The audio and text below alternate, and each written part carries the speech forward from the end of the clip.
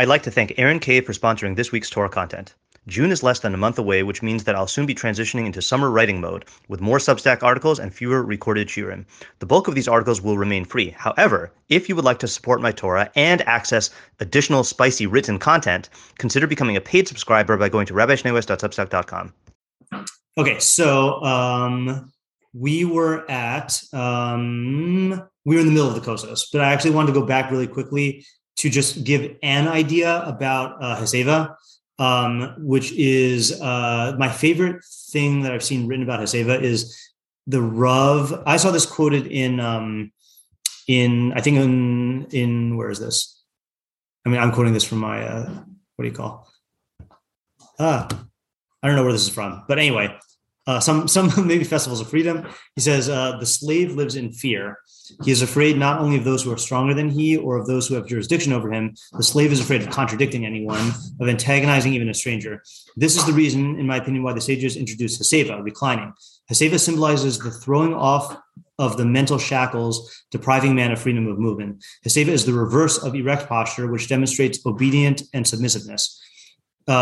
Soldiers standing erect symbolize the readiness to obey. Haseva is indicative of disobedience, of a courageous stand, of refusing to take orders, of rejecting the authority of man. Haseva means defiance. This is why Chazal said that if one's teacher is present, the student is relieved, indeed enjoined from Haseva. So to me, that's a different spin on Haseva than usually, because I think we usually think of Haseva as like luxuriating, but he's bringing out the idea of Haseva as like as independence and defiance, which to me is more like harmonious with the halachos about who is and is not obligated in Haseva. Yeah. Yeah, exactly. Yeah. Right. If she's chashuva, then she can do Haseva. Right. And the default is that she's submissive or subordinate. So if she was like, I don't know how you define chashuva here, but if she was like self-supporting, she didn't rely on the. So it looks like he says here. He quotes Shabbos Yud Tes Yud. Let's look at that. Shabbos. Let's just open up a new one.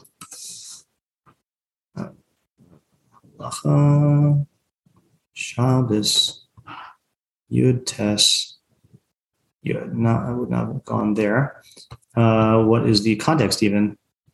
Yud Tes Yud. Okay, here we go. Yotza'a isha bechutin shebetzavara. She can go out with the threads around her neck. Is that like a necklace? Mipnei she'ena chonekes atma because she doesn't choke herself with them. Okay, good. I should hope not. Ena chotetzin. Then therefore they don't. They're not chotetz. V'im hayu tzivuin if they're dyed. Asurin. Then they're asur. Shema tire osan lechabro seha. Maybe she'll show them to her fellow. So I guess it's talking about like hotza, right? Yeah. V'yotza isha b'kalil shel zahav b'rosha. She can wear, I think a kalil is a crown.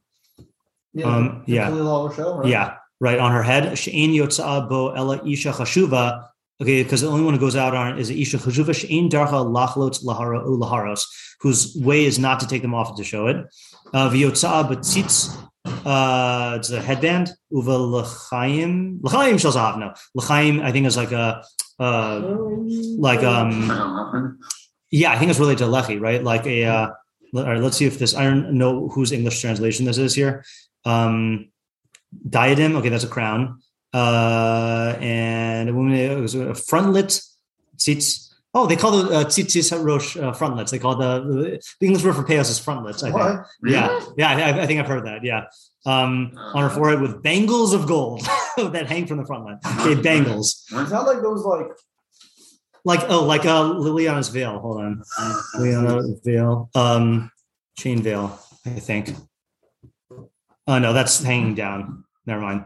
Never mind. But I think hanging down over her like headband would be I have that like image of like the thing that has like the eyes or like the nose thing. Kind of like the masquerade kind of thing. Yeah, could be. I mean that's why I associate it to that. You know? But just not with the right. Yeah. Okay. B'tzitzu l'chaim shel zahav b'zman shein tefurin b'savcha she'al rosha, when they are sewn into her head covering so that they don't fall. Kidei shelo tipol. Okay, so did this really help us? They said, okay, so he's summarizing, he's not quoting. So this is why you should always look up the Makbili, because like he often does quote, but this is a summary. I'll call you in a second. Shehi b'ma'amad chevrasi b'chir v'darcha b'kach. In a social standing, she's chashuva, and like she's prominent, and her way is like that. Yeah. This was I was clarifying it a lot. Was that what's the type of woman who doesn't, because Isha chashuva, so she wouldn't bother showing off. It's an actually rich person who's like has a history of wealth, so is confident in their wealth. Right. You don't need to like show it to people. Yeah. It's like middle class or poor people become rich. Right. They feel the need to show off their wealth. If she's like Teshuva, she knows she's rich. She doesn't need to show off. Yeah, that is interesting. By the way, this question I think does pertain to the one I asked yesterday. I wondered out loud, when did they institute Arbakosos and Haseva? So I asked people online, and I got a bunch of theories as to when they instituted Arbakosos, but no one yet has said anything for when they instituted Haseva. But my guess is that there are halachic nafkaminas for what the norm was back then, because I know that there's like there's shitos who hold. The Rambam holds that women don't need Haseva now, and I think, and the reason, did he say? No, he didn't say why. Right, the people who say Isha Indar, that's not the derech of women to recline. So I feel like that is a statement about like what is the norm. Wait, the Rambam says that? No, the Rambam doesn't say that. I think other Rishonim say that. No, I think the Rashbam says that. Rashbam on Sachem, yeah. Yosef. Also, saying now, you mean there now, or we're talking about our now? There now. Okay. I think there now might indicate what the way that they set up the Takana based on those norms might have a bearing on our now. Okay, we're thinking because maybe the Rishonik now could be that then. Yeah, right. Yeah. Okay. But I don't think he was denying. No, right. And the cheshuva would definitely go based on the the present cheshuvas, I think, not based on who was cheshuv back then. Yeah. I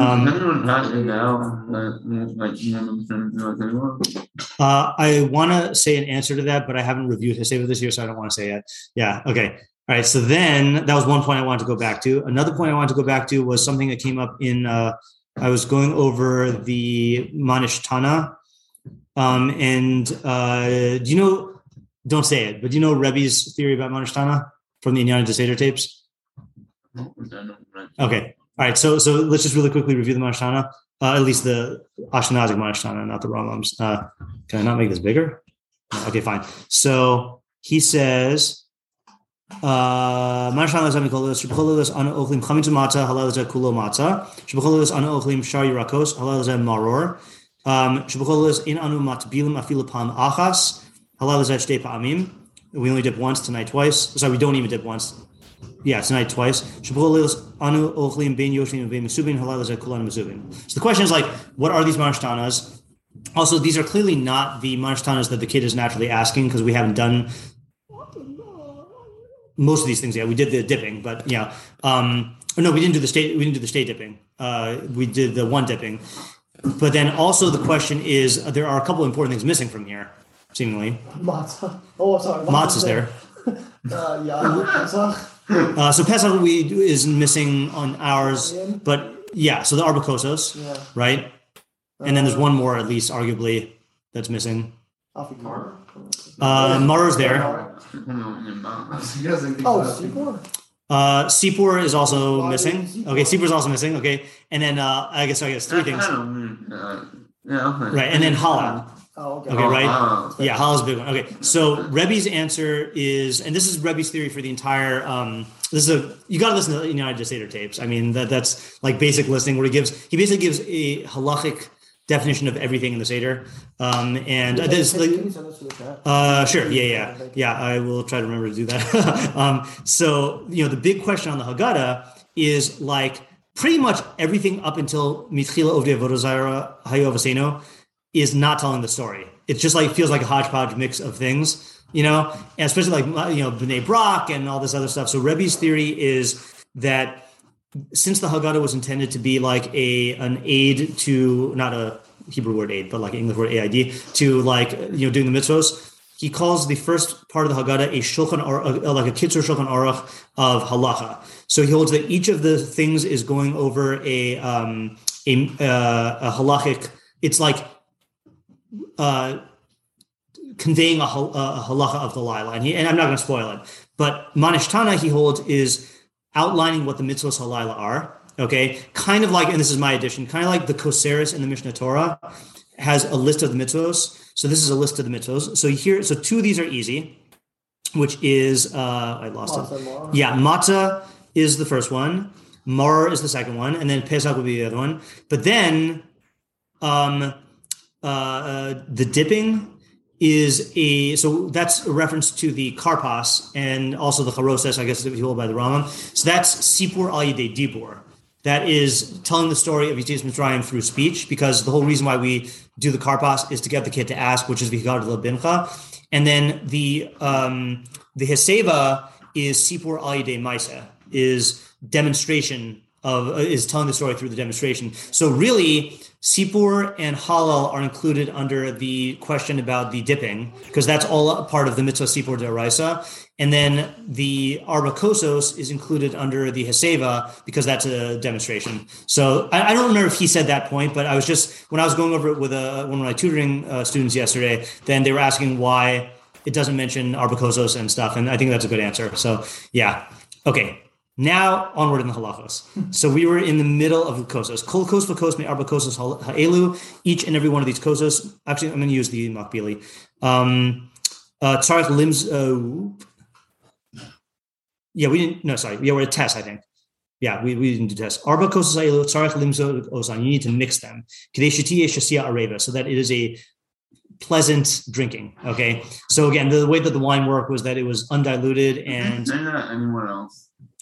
I think he says it by Kiddush. I don't. Let's just. Oh, sorry. I don't know if he. Oh, does he say it by Kosher Bracha? It could be, because I know that the Gemara there has a big machloket about. Well, no, also when you officially started Birkat Hamazon. It's like bunch of Muslim curses. Is one of the. Lim Zog. Hold on, just said it in the Yad Pshuta. That's just quoting the Gemara. So he doesn't say it. I don't think he says it here. Oh. I don't know, but and then you said in the Kosher Bracha in Mazon. When is it? That's going to be Gimel? No, that is what you make a motzi on. Beis, Seder Birkas Mazon, Kos. I don't. I got some busha here. I don't really know my my way around the Birkas Mazon prokim as much. Lokach kosher shecher biyadav hischol. No, that's okay. Yeah, I don't know. I have to look for it. Okay, so then, So hakol lefi hayayin ulefi das hashoseh. So all according to the wine and the das hashoseh. So this is actually a practical halacha, because even though we don't do mezigas hakos, it does have to be a tasty wine. So I do know people who will like choke down like nasty wine, for the arbakosos, and like you're probably yotze, but it's not l'chachila. Like you should have like good tasting wine. The trick to me is to find wine like when I drink wine, I like savor it, but you are chugging it, and so you have to have good chugging wine, which means that smoothness is going to be the key, I think. Yeah. You know how that compares to the, say, my personal preferences versus a quote unquote objective system? Well, this is subjective preferences, right? Right. So it should be your subjective. So it's like even grape juice, which I prefer, but I think most people.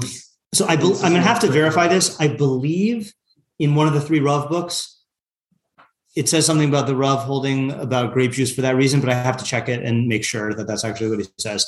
Yeah. Below Yivchos Me'ar Ba'atam Revis Yain Chai, you should not have less than a revis of raw wine from the four of them. So what is that? Revis Yain Chai, Kadesh Kol Kos Tachil Revis Yain Tahor. There should be in each cup a revis of Yain Tahor, which is 75 cubic centimeters, which I don't know how much that is. I don't really know my centimeters. Sha'alav Yahol Hosif Mayim, which you can add to ad pi shalosh mikamos yayin, up until a third of the quantity of the wine. So I also tried asking. I haven't gotten answers yet. I said, I don't know anything about winemaking for modern wines, and I've tried learning these sugyas before and talking about that, and it's confusing. Does anyone have data on how much of our wine is diluted? And like, if you Google stuff, you just get like not helpful stuff. Like, for example, how much? Diluted? What? Is it diluted or just like a different process? So that's what I don't even know. So, for example, It sounds like a different process. yeah. Where is this? No, that's not the thing.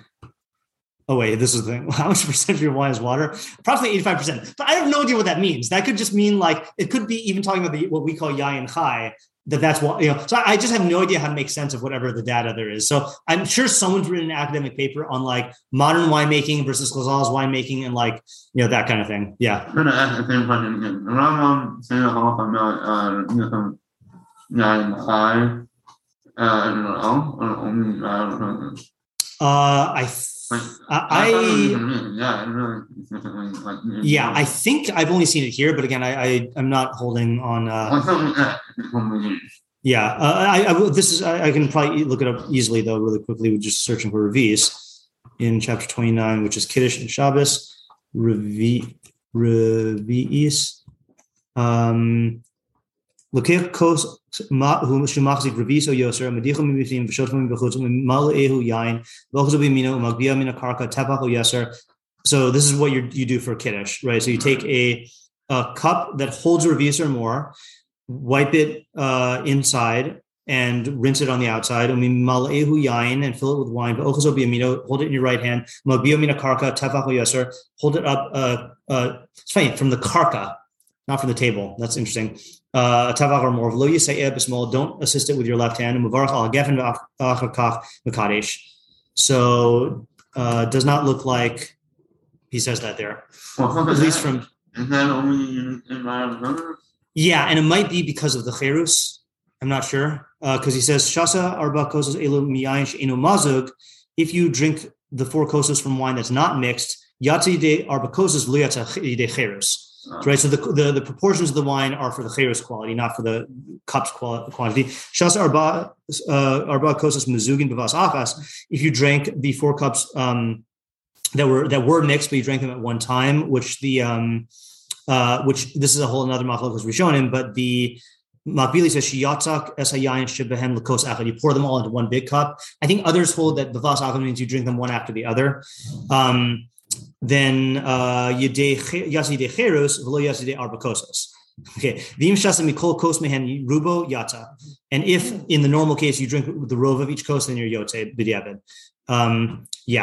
Let's just finish reading this and we can come back tomorrow. Kol kos v'kos me arba kosas elu mevarach alav bracha b'fnei atzmo. Each and every one of these 4 kosas, according to the Rambam, you make a bracha on it by itself. This is a machlokas in Pesach between Sfardim and Ashkenazim. The kos rish, because some hold you only make it on the first and the third kos. The Rambam says on each one, the kos rishon omer alav kiddush hayom, you say kiddush on. Kos sheni kore alav es haggadah, you read the haggadah over. Kos shlishi mevarach alav birkas hamazon. Third one you make a birkas hamazon over. Kos revi gomer alav es halal. You make you complete halal over it. Mevarach alav birkas hashir, and you make birkas hashir, which is from Nishmas plus Halalucha, and concludes with in the Ramams Hakel Hamelcham Hulo, etc. which is not how we conclude, I don't think. And then if you want to drink between the 2 cups, you can. Being shlishi l'revi, but not between the 3rd and the 4th, and there's different reasons for that. And then there's Ram also has the 5th cup, but that he mentions in Perek Ches, so we'll have to save that for later. Okay, good. So goal, I think, is I'll see if there are any like wrap up points from that part, but tomorrow I think we can get through these last 3, and that way we can be on the 8th parak by next week. Cool. Very good. Okay. I'm leaving Thursday, God willing. If you've gained from what you've learned here today, please consider contributing to my Patreon at www.patreon.com/Rabbi Schneeweiss. Alternatively, if you would like to make a direct contribution to the Rabbi Schneeweiss Torah Content Fund, my Venmo is at Matt-Schneeweiss, and my Zelle/Chase QuickPay and PayPal are mattschneeweiss@gmail.com. Even a small contribution goes a long way to covering the cost of my podcast and will provide me with the financial freedom to produce even more Torah content for you. If you would like to sponsor an article, shiur, or podcast episode, or if you are interested in enlisting my services as a teacher or tutor, you can reach me at rabbischneeweiss@gmail.com. Thank you to my listeners for listening. Thank you to my readers for reading. And thank you to my supporters for supporting my efforts to make Torah ideas available and accessible to everyone.